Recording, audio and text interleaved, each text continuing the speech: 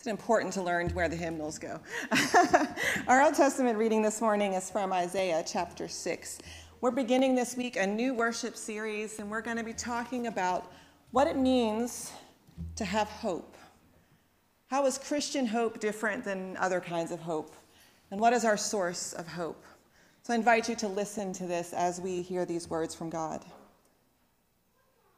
In the year of King Uzziah's death, I saw the Lord sitting on a high and exalted throne, the edges of his robe filling the temple. Winged creatures were stationed around him. Each had 6 wings. With 2 they veiled their faces, with 2 their feet, and with 2 they flew about. They shouted to each other, saying, "Holy, holy, holy is the Lord of heaven. All the earth is filled with God's glory." The doorframe shook at the sound of their shouting, and the house was filled with smoke. I said, "Mourn for me, I'm ruined. I'm a man with unclean lips, and I live among a people with unclean lips. Yet I've seen the King, the Lord of heavenly forces." Then one of the winged creatures flew to me, holding a glowing coal that he had taken from the altar with tongs. He touched my mouth and said, "See, this has touched your lips. Your guilt has departed and your sin is removed." Then I heard the Lord's voice saying, "Whom should I send? And who will go for us?" I said, "I'm here. Send me." The word of the Lord. Thanks be to God.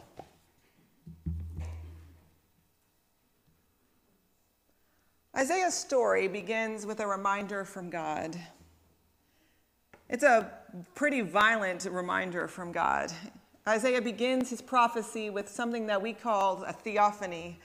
And theophany is a big church word for seeing God. It means that anytime that you see God in person, in the flesh, so we'll say, that is a theophany.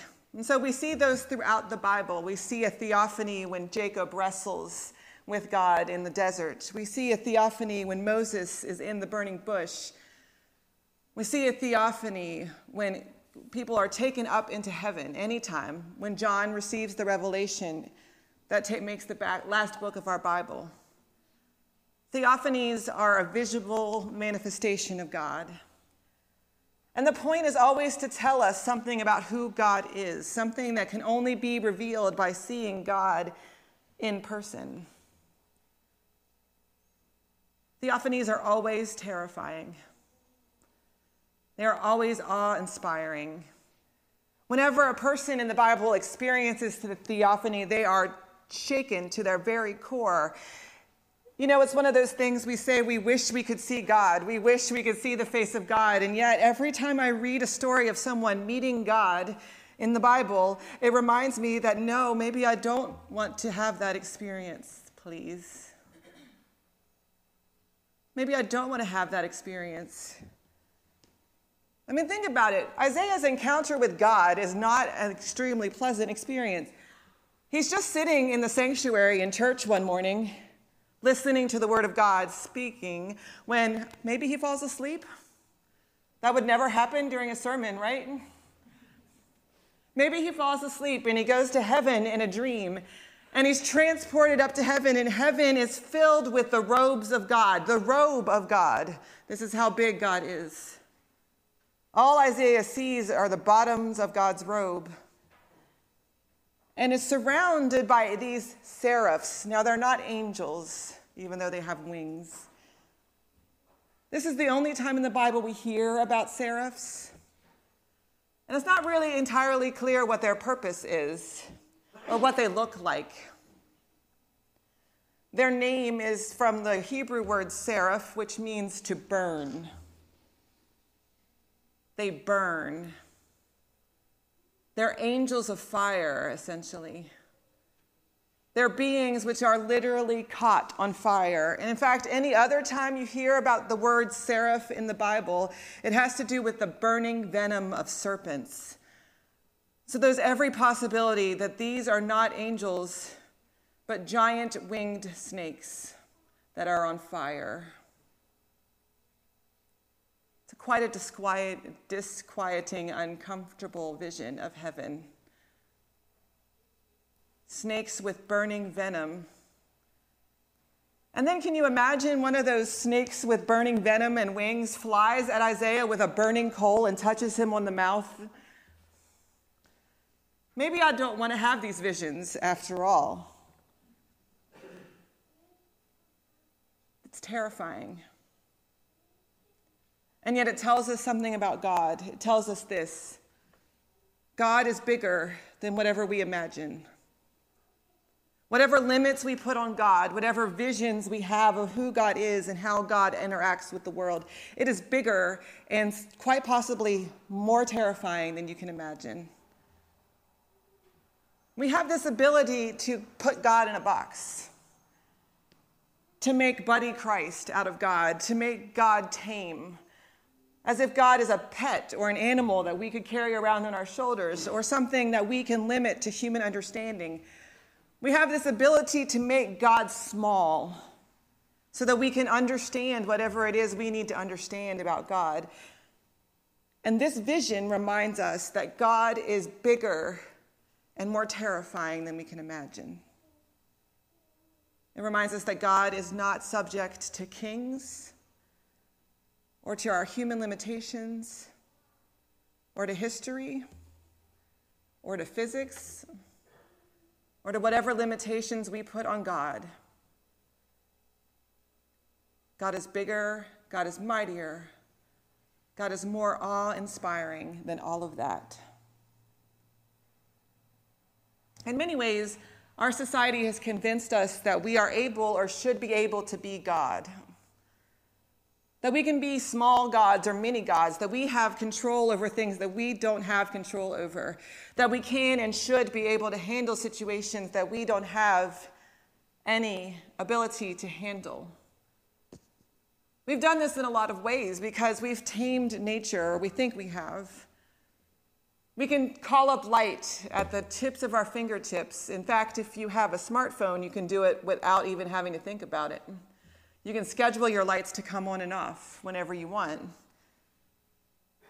We turn the water on and the tap and the water comes out, and we don't think about anything other than we have clean water. We can climate control our homes, and so it doesn't matter what temperature it is outside. It's always a lovely 70 degrees inside of our house. And so we think we have control over nature until our air conditioning goes out. Or we turn the tap on and we remember that we don't have as much control as we like to think. We've also convinced ourselves that we can be as smart as God because we have unlimited access to knowledge. Do you remember back in the day when you would sit at a table at a bar with your friends and you would argue about whatever? No, that single, it came out in 1974. I remember because this happened. Or no, that single came out in 1976. But we don't have those arguments anymore, right? Because Wikipedia is 30 seconds away. We have unlimited sources of knowledge, and that is terrifying in some ways. How many of you woken up with a headache in the morning and then Googled it? And then instantly you're dying from some sort of brain cancer? Right? When our first child was born, I had to ban my husband from Dr. Google because literally everything that the child happened to her, we Googled and she was instantly dying, right? We had to put it down because Dr. Google taught us things that we didn't need to know. It also convinced us that we had more expertise in that area than we really did. Or what about the fact that we can get on an airplane and be anywhere in the world in less than 24 hours? You're no longer limited by your physical ability to travel.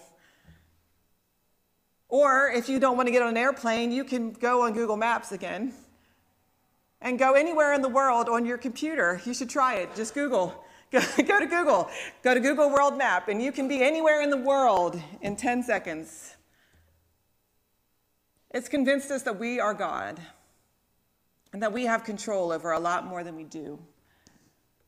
It gives us the illusion that we're the ultimate authority on all things, that we're the ultimate authority on what happens to us in our lives, that we're the ultimate authority on every subject matter. It's convinced us that we should be able to handle anything that comes along. That we should be able to put on that stiff upper lip and be able to handle anything. We tell ourselves God won't give us more than we can handle, when the truth is that God gives us more than we can handle every day. Because God doesn't want us to be in charge of our own lives. God doesn't want us to rely upon ourselves to overcome things. God knows that you are more in need of God than God is in need of you. God reminds us that it's okay to need help, to admit that we're weak, and that we are in need of a Savior. God gives us more than we can handle, but not more than God can handle. We sang the words this morning, holy, holy, holy. God in three persons, all thy works shall praise thy name in earth and sky and sea. It reminds us that God is bigger than the earth. God is bigger than whatever problems that follow us on this earth and through this life. God is bigger than giant winged snakes. Even angels who are on fire trust in God, sing praises to God, know that they are less than God. We are smaller than God, and that is a good thing. God chooses every day to intervene in our lives. God chooses every day to be active in our lives. God chooses every day to encounter us where we are, as long as we open ourselves up to God and admit that we don't have everything under control. That we are in need of a God who knows more than we do. We're in need of a God who has seen everything and been everywhere. We are in need of a God who calls us to serve something bigger than ourselves. And so when it comes down to it, hope rests in the fact that all God needs from us is for us to remember that we are people. That we are people, and as people, we are sinners. We are sinners who are fallible. We are human beings who are breakable. We are human beings who are limited. We're going to make mistakes. We're going to make mistakes. We're going to make bad choices. We're going to use that unlimited knowledge and make choices that are not good for us in the long run. We're going to make choices that alienate ourselves from other people. We're going to make choices that are not good because we're human. In the words of the immortal poet Hannah Montana, everybody makes mistakes. Everybody has bad days. Human beings are breakable. We get sick. We get sick in our hearts. We get sick in our minds. We get sick in our bodies. We are in need of a God who can walk with us through those moments. We're breakable. We listen to the voices in our head which lie to us about who we are and how valuable we are. We listen to the words of others which tell us to sit down and be quiet. We're breakable. We're limited. We don't have eternal knowledge. It doesn't matter how many times you read Wikipedia, you won't remember everything. We are limited in knowledge, and we are limited in our ability to change the world. Everybody wants to change the world, right? You can come, especially if you're just out of high school or just out of college, and you think you have the world by the hand. And the longer that you live and the more mature you are, the more you realize that you have no control over 90% of what happens to you in your life. We're limited. And yet we are loved and chosen by a God who is none of those things. God is not limited by any of those things. God doesn't get sick. God doesn't make mistakes. God did not make a mistake with you. God is not limited to our human ability to understand God. We are loved and chosen by a God who is none of those things. And so each day we can choose to be thankful that we're not in charge. We can be thankful that we have the freedom to make mistakes and to have bad days because the world doesn't depend upon us. We can acknowledge that we need God's help, that we need God's help. We need the voices of others in our community to call us to account. We need the voices of others in our community to remind us that we are loved by God and we are worth God's attention. We wake up every day and we're thankful because God has chosen us. And this is the basis of our hope. We can hope because we are not in charge. We can hope because we have a God who says, I choose you, even though I am holy, holy, holy. I choose you. I'm involved in your life. So take a step back and let me be in charge for a day. I am God and you are not. You are a sinner and I am not, God says. And so every day we can risk stepping out in God's name. Every day we can choose to listen to God's voice, which speaks to us and reminds us that we are children of God